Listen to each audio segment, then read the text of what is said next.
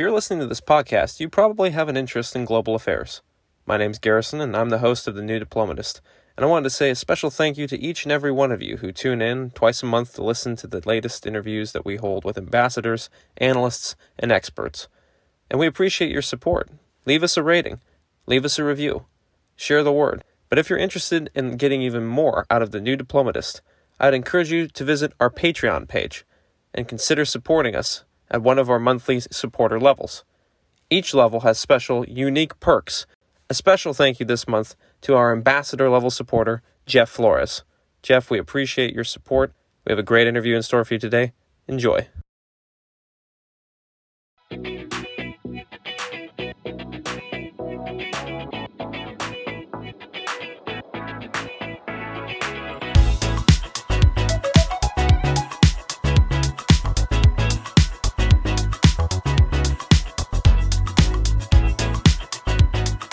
Hello, everyone, and welcome to the New Diplomatist podcast. And as usual, I'm your host, Garrison Morato. And today I have a very special guest with me from the University of Plymouth, Dr. Patrick Holden. Doctor, it is an honor to have you on the podcast today discussing Brexit, the UK, and Ireland.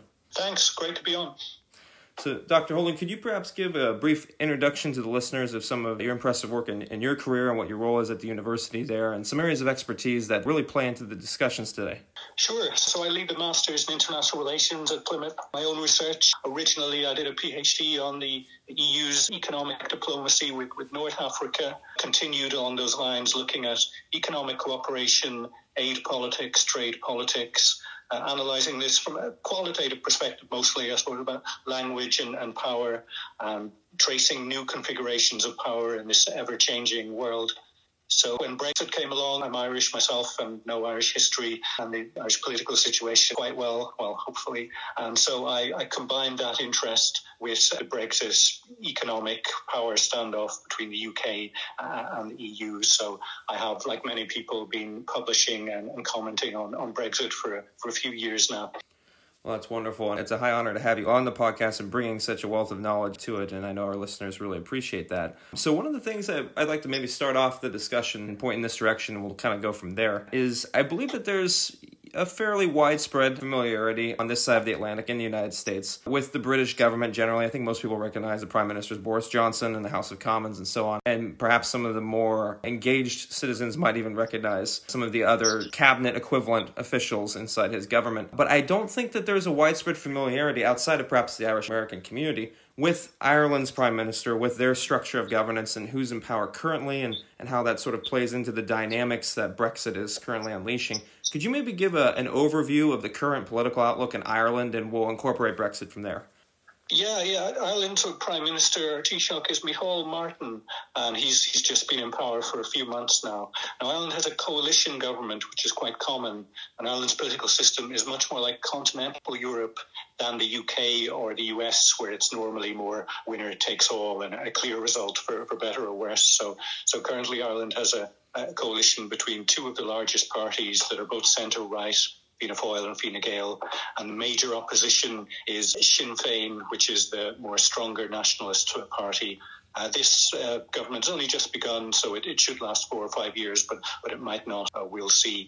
It hasn't mattered a great deal in terms of attitudes towards Brexit and the UK in the past few years, who's been in power, because there's been a broad, you call it bipartisan in the US, or a broad consensus on what Ireland needs to do, which is prevent a hard border re-emerging with Northern Ireland. And so let's delve into that a little bit, because that's probably one of the single biggest sticking points of negotiations last year and certainly this year in Brexit, in the process between Brussels and London negotiating on the various trade aspects and on the free movement of peoples and so on. Could you take us maybe on just a little brief history tour on the Irish border, the significance of that line between the Republic of Ireland and Northern Ireland? Because many countries around the world have borders, some of them hard borders, but this is a particularly sensitive issue for the Emerald Isle. Could you sort of delve into the history of what brought us to this point and why it's so important to avoid a hard border? Yeah, so let me go back briefly into deep history, if you will. Absolutely. Historically, Ireland was an Irish kingdom, but within the UK, or within the English crown, and then it became part of the UK fully in 1801. But very many people in Ireland, most always wanted some form of self-government. What form this would take was debatable. How things emerged, the compromise couldn't be found between giving some kind of, say, home rule or some limited devolution to Ireland. And it was World War One and the Easter Rising, and to cut a long story short, the Irish nationalism became a bit more radical and went for a complete break with the UK. However, in the northeast of Ireland in particular, it wasn't only in the northeast, but in the northeast in particular, there was a majority that wanted very much to stay with the UK, that very much identified as British. It was mostly linked with a Protestant religious background. What was seen by many as a temporary compromise at the time, Ireland was partitioned, and most of the island, 26 county, what would become the Republic of Ireland, became separate from the UK and soon became completely independent, while Northern Ireland as a new structure was created. Importantly, this was 6 counties, and many had not seen this as a permanent thing, and indeed the border was kind of a rush job, as is often the case, and wasn't really a very manageable border. This would become apparent, or very important 50 years later. It goes through farms and various areas, and it was just, at the time, it was a manageable area for the Unionist Protestant majority to form Northern Ireland. Now, both parts of Ireland had different types of problems, really. The Catholic Ireland had a lot of social problems and economic problems. Northern Ireland had a deep sectarian problem from the beginning, because although there was a Protestant majority, there was a significant minority of, let's say, Catholic nationalists who, as you can imagine, very much saw themselves as Irish and saw themselves as being put in an artificial minority in this state called Northern Ireland. This could perhaps have been managed and some compromise found, but again, there wasn't. And violence broke out, without going into the details, in the late 1960s and early 1970s, and in particular, a campaign led by the Provisional Irish Republican Army tried to, by military force and bombing, separate Northern Ireland from the UK and forcibly rejoin it to Ireland. So there were all kinds of other groups and all kinds of violence from different sides, including the state. Eventually, many years later, after several thousand lives, political compromise was found in 1998. This was the famous Good Friday Agreement. And the key core tenet of that was that the nationalists had to accept that Northern Ireland existed, this separate 6-county state, but that, and this had happened already partly due to the European Union, the border would become in many ways meaningless. So there would be this Irish space, this all-Ireland space as well, and people could move and travel and work. And in particularly at the time, the military outposts, of which there were many, which the British had used to try and monitor this very unmanageable border, would come down, and it would be totally normalised.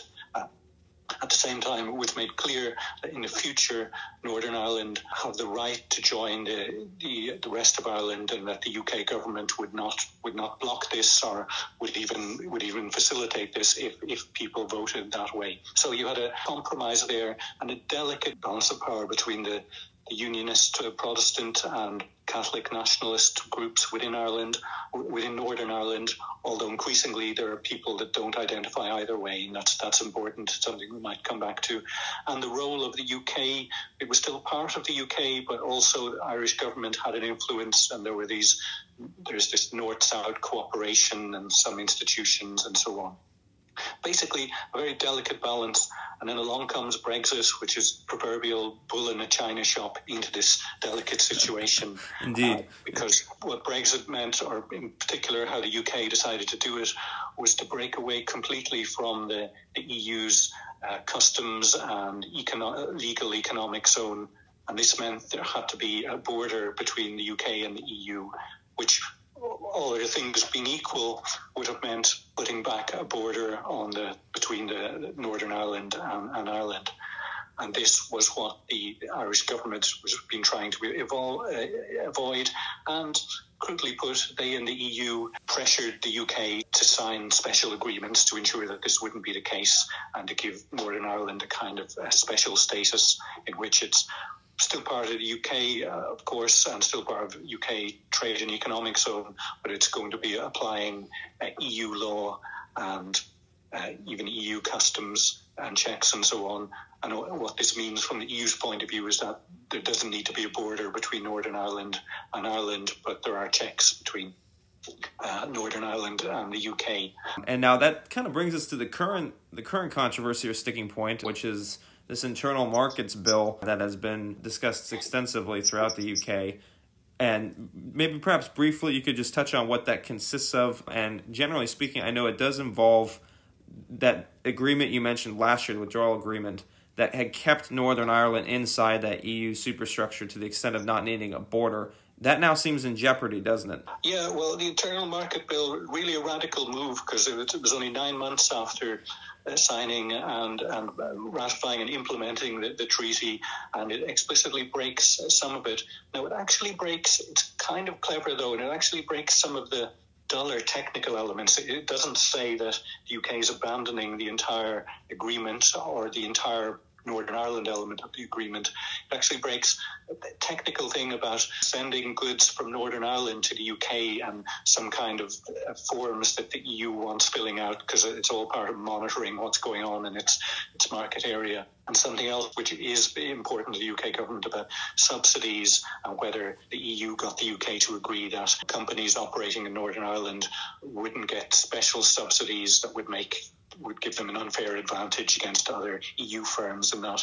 And so last month, the UK government announced that it was going to unilaterally override those two elements in this broader bill that's also about Scotland and Wales and other parts of the UK, which is quite interesting. And that was quite a move. And I think it was designed to send a signal to the EU that if these ongoing trade agreements didn't work, they couldn't rely on the UK implementing what it agreed the previous year. So you're talking really hardball negotiation tactics with a lot of collateral damage to the UK's reputation, because really, 9 months after signing a treaty, declaring your intention to break it is, even by the standards of cynical geopolitics, pretty dramatic.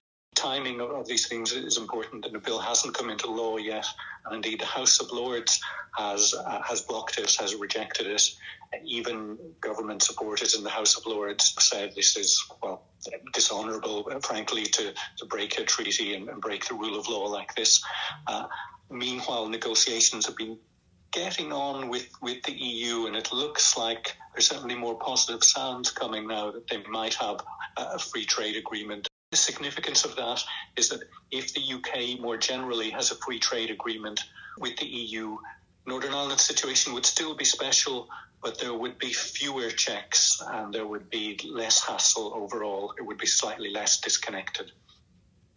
And so, in your mind, do you see a deal as likely at this stage? I recognize that that's something of a prognostication that no one can say for certain, but I did see that in Politico Europe, Peter Ricketts, among other people, the former British ambassador to Paris and to NATO, was predicting what he called a thin Brexit deal, where perhaps they will punt some of the more sticky issues to the next year, but at least get enough core elements on paper to avoid a return of that hard border. Do you feel that that's a likely outcome? It could be, well, again, I should state, according to the law, the hard border shouldn't return anyway, because the withdrawal agreement is supposed to be separate from the future kind of trade between the UK and the EU. But there is a suspicion that if there was really no deal, the UK wouldn't keep the agreement. That's one of the scenarios.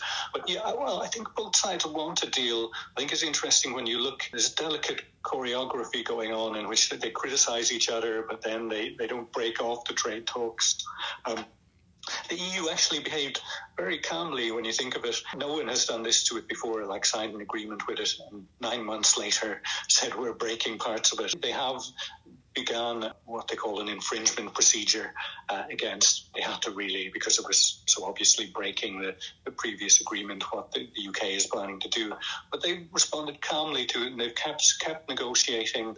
Both sides have now, it seems they're going into something they call the tunnel, which in EU speak is when you go into really deep and intensive negotiations with everything on the table so you can get all the side deals that might work, and don't brief the media, importantly, and don't have this megaphone diplomacy. So they seem to be heading towards that.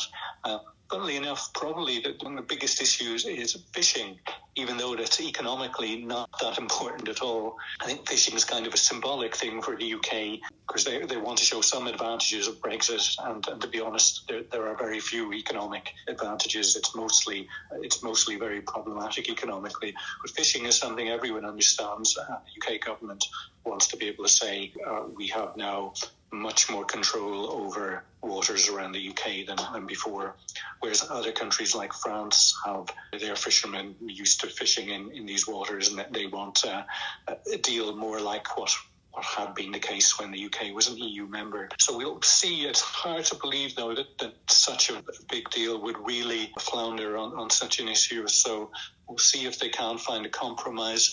My bet is that they will sign some kind of deal, because I do think both sides want it. I think if the UK had wanted to walk away, or if the EU had wanted to, the UK gave them the perfect excuse, but they didn't. And likewise, the UK talks very tough, but I think the government is well aware that having no deal would be really big economic problem. On top, of course, we all have to remember what we're going through with COVID-19 and all the problems that's creating as well. And absolutely, and that's something I'm glad you mentioned, because it segues nicely into this next section of the podcast for me, which is previous guests. And I know I had Dr. Nicholas Wright on here from University College London last episode. He did mention that the virus and the pandemic response has sort of put a strain on the devolved powers of government to the various sections of the UK because, as I understand it, health regulations are a devolved power. And so when the health minister stands up in London and declares this is the policy of the UK government, he's really only speaking for England. He's not speaking for Wales or for Scotland or Northern Ireland. And so could you perhaps shed a little light on how Brexit and perhaps the coronavirus as well is placing strains on the United Kingdom? Do you think it is, in your opinion, placing strains on the current constitutional makeup of it? You know, is a reunification in Ireland something on the horizon? Is this just, armchairing from various IR experts? What's sort of the dynamics internally? Well, yeah, it definitely is. I mean, the COVID-19 thing is fascinating, by the way, because it really brings raw geography back into politics. It was always there, but it's not even just in terms of Scotland. Also, Northern England, there's a big row between the governments and metropolitan areas like Manchester and so on. But to return to Brexit, well, yeah, it has for a couple of reasons. First of all, Brexit is seen as overwhelmingly an English policy. Obviously, England is by far the largest entity within the UK. Scotland voted against it, and Northern Ireland, importantly, voted against it as well. However, the UK government never really tried to get a broad consensus, and it's gone for quite a radical break with the EU. And this is only, if you think about it, going to reinforce people in Scotland's frustration that they are part of a UK that isn't really taking their interests into account. In Northern Ireland in particular, the British government actually managed to annoy both sides, because it's hit on the insecurity of both sides about it, which is that the UK doesn't really care that much about Northern Ireland, and Protestant unionists can feel this keenly at times, and this explains sometimes some of their perhaps angst-ridden or even aggressive approaches sometimes from some elements of unionism. Boris Johnson, for example, spoke a lot about Northern Ireland before becoming Prime Minister, but he really abandoned his Northern Ireland unionist friends for that deal with the EU last year, because he really did separate Northern Ireland quite a lot from the rest of the UK. Generally, they've unsettled this delicate situation. Personally, I think that the feeling was, with the Good Friday Agreement of 1998, that it opened the door to United Ireland. However, you have to remember that the UK is much larger and economically wealthier country than Ireland, certainly much larger economy than Ireland. And it can support Northern Ireland in lots of ways that might be harder for the Republic. And so I think if they played their cards right, I think the Unionists could have probably secured Northern Ireland's status in the UK, despite the emotional attachment of many to United Ireland. However, what's happened in the past 4 years is that the UK government is being seen not as a source of economic or political stability in any way, but it's going to be seen as a bit of a wild card, kind of a gambling, slightly irresponsible, and certainly not very attentive towards Northern Ireland situation. So I think many have started to look at the government in Dublin, which has plenty of problems of its own, but many have started to look and said, oh, well, maybe we could work with these people. I think very importantly, there's an increasing number of non-aligned voters in Northern Ireland who vote for parties like the Alliance and don't regard themselves as intrinsically nationalist, as in United Ireland, or unionist, as in must be firmly, deeply part of the UK, more kind of open, I think, in the future, and they will determine probably the political future of Northern Ireland. It's impossible to predict now. It all depends how this agreement works out and so on. Within the next 2 decades, it wouldn't surprise me if a serious and possibly successful move towards Irish unity took place, because Brexit has changed things a lot. In Scotland as well, polls show a majority support for Scottish independence now. We have to see how that works out in a referendum, because there are economic risks to that. But certainly, again, Boris Johnson in particular, he's a very English figure. He's tapping in self-consciously to a lot of English stereotypes. And this jolly, slightly posh character who uses archaic words and so on, and this doesn't travel at all north to Scotland. He doesn't go down well at all there. He's the most unpopular Prime Minister. Margaret Thatcher was also unpopular in Scotland, but he's up there with her, definitely. Again, there's an opportunity there for Scottish nationalism. Hard to predict, but certainly has put the future of the UK at risk. And we have to note that quite a few English people don't seem to care. Many English people feel, because England is, particularly southern England, is the financial and economic driving force of the UK. They may feel that, well, we're paying for these people anyway, so if they want to be independent, let them. I think they would come to regret that. I think it would reduce the UK's power and status in many, many ways, particularly if they lost Scotland. Northern Ireland is a bit different. Many could see that it may well just rejoin the rest of Ireland sometime. But losing Scotland would be a big deal for the UK. I think it would challenge its seat on the UN Security Council and lots of things like that. Scotland's road might be more difficult because they don't have a larger, already independent entity to join like Northern Ireland would with the Republic. But of course, that doesn't mean that it couldn't happen. And I wanted to kind of close out the podcast, if you have time for just a couple more questions, with something that was mentioned in the Irish Times yesterday, I believe it was, where there is a discussion that's starting to brew as regards Joe Biden's candidacy for president, and if he were to attain the Oval Office, what his outlook would be towards Brexit negotiations. Not that he has any direct authority over it, but that there is that all-important US-UK free trade agreement still pending, still being negotiated. And some rather firm words coming from his campaign, stating that if he does win next week, that he would, quote, never sign a trade deal with the UK unless key clauses in the internal market bill were removed, unquote. Particularly the 6 clauses that would breach many of the aspects of the EU treaty. Now, I know you mentioned that the House of Lords putting a break on that, but having an Irish-American president, is that an impact on the British Isles and in Ireland, or is this something of an American debate with itself? No, it would have more of an impact on the UK government, which places great psychological store in its relations with the US and the US president.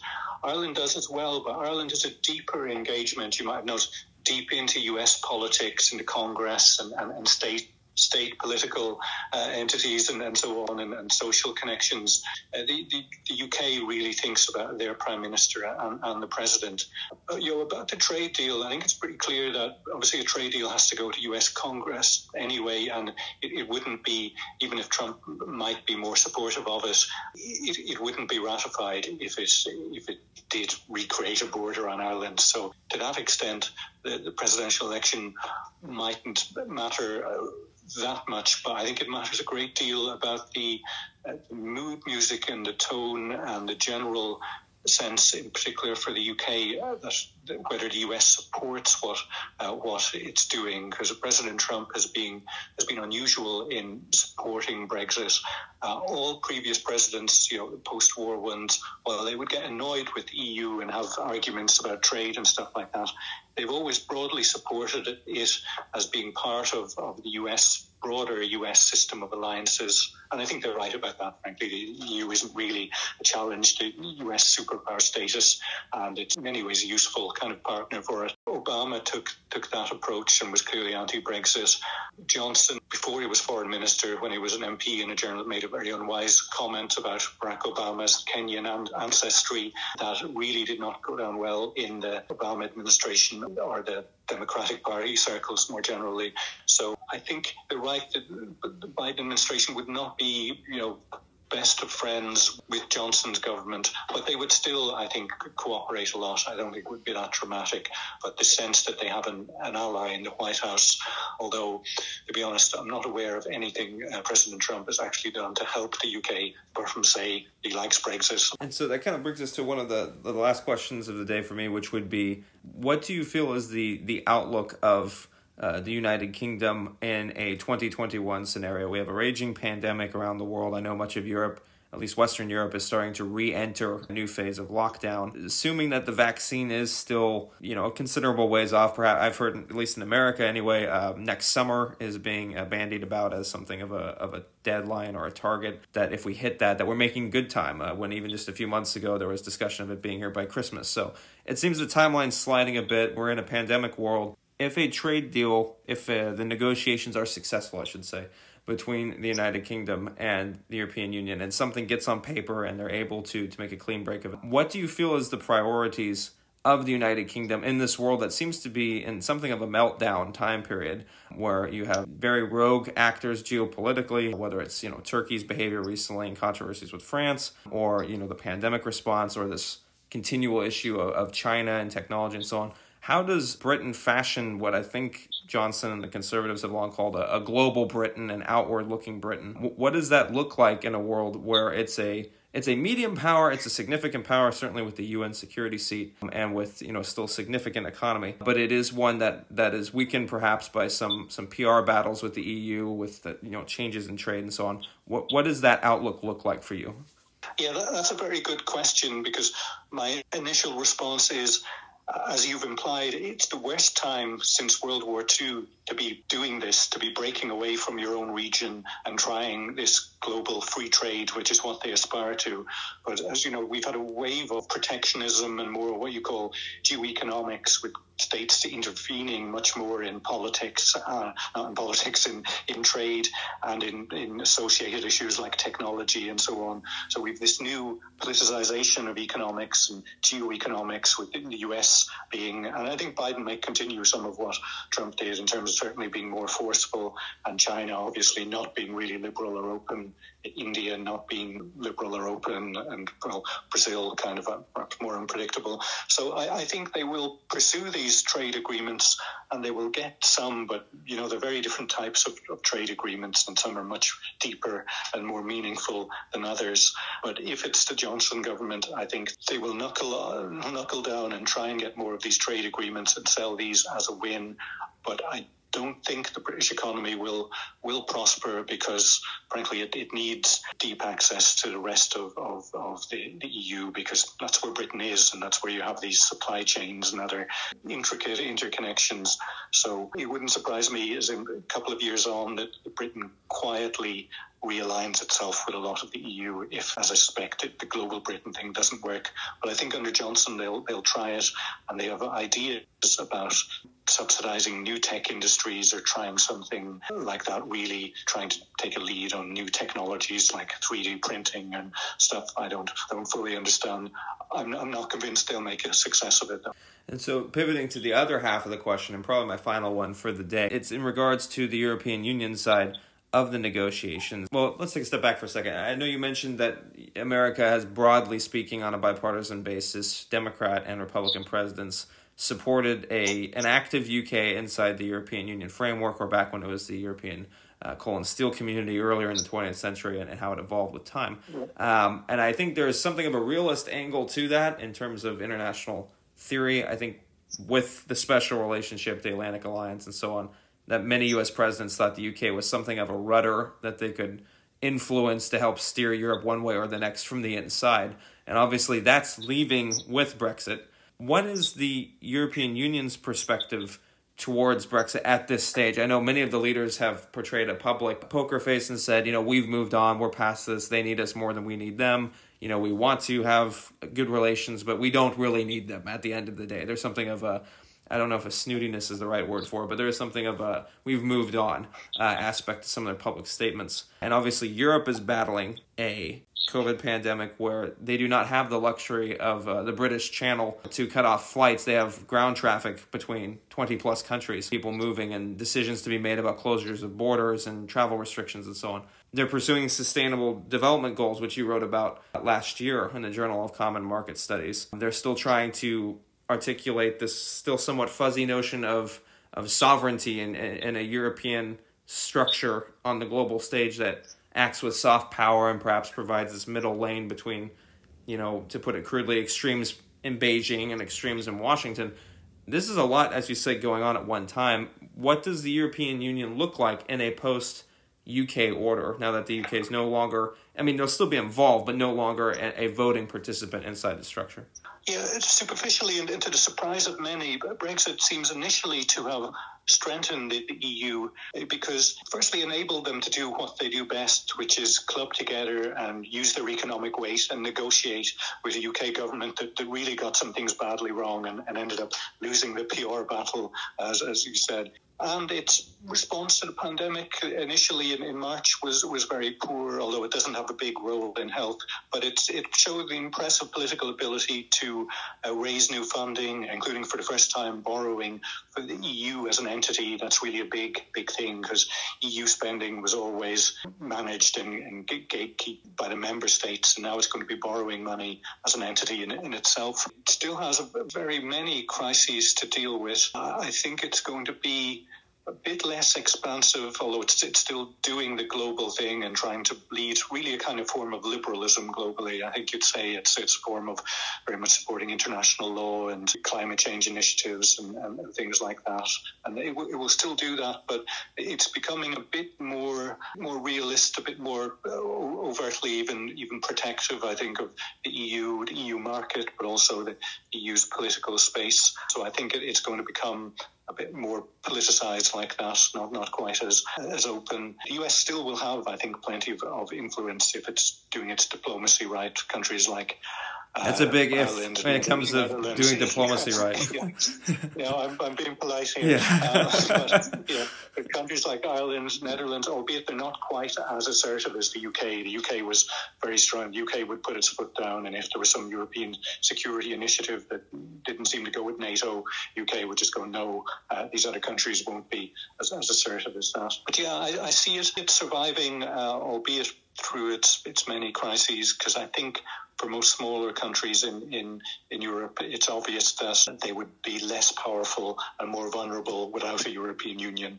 So even countries that are Eurosceptic, like Hungary and Poland, they want to kind of change it, but they still see it as a structure of power. So I think you're going to continue to see this. It was called an unidentified political object by Jacques Delors back in the 1980s. And it's not a state. It's not as coherent. It's not going to be able to change things like the US or China might, or pivot or something, do something really radical like that. But it's going to continue to aggregate economic power and some political and some security roles as well. I think they're deeply confident, as you say, that the UK will end up economically coming back and looking for a deeper relationship with them. There's some basis for that based on trade gravity models and generally the regionalized economies that have been in place in the past 30 or 40 years. We'll see how that works. Certainly the UK could be, if it was a hostile presence, could be quite awkward because it also has Russia on the other end of the continent to deal with. But I think once the situation calms down, that they can have better relations with the UK. I think pragmatism will take over. And so I'm going to cheat slightly. That was supposed to be the last one. This will truly be the last question, which is, I do want to end on something of a personal note, if you're willing, sir, being Irish yourself. If you could be placed in charge in a hypothetical scenario of the entire outlook currently of Ireland, of the UK, what are the top 2 or 3 things that you see that just there's these moments in politics where as citizens or as researchers we look and go, if you just fixed X, Y, and Z, this would go so much better. What would those X, Y's, and Z's be for you for a better outcome for both Ireland and the UK? And we'll end there. Well, I mean, what I would have done, it's kind of slightly counterfactual, but at the beginning, after the referendum, I think the UK should have had a more flexible, moderate approach and said, well, at least for the first few years, we'll come to a close arrangement like Norway or Switzerland have, with aligning with some of EU law. That would have been hard to stomach, but they could have said it's not necessarily forever, and we're definitely out of the EU. That would have taken the heat out of a lot of the Irish border issue and would have allowed for things to develop in Northern Ireland as they're developing anyway. I would have said, given the COVID-19, I would extend the transition period for a year or two. That's probably my bias, because I think Brexit is a fantastic idea anyway. But doing it at this time is just adding to a lot of stress. And again, one can hope that maybe things could calm down and people could see a bit more clearly what the real interests are, because there's a lot of pride in these things, and I think an extension could have helped. But I suppose that's it. Well, if you ever put your name on a ballot, sir, you'll have my support fully. So I appreciate it for leadership inside the situation. Well, sir, unfortunately, we have run out of time, but I do want to say thank you very much to Dr. Patrick Holden, University of Plymouth, for coming on board the podcast and for sharing of your knowledge and your perspective on these issues. I know our listeners appreciate it, and hopefully we can have you on again sometime. We thank you very much. Yeah, thanks, Carson. I really enjoyed it.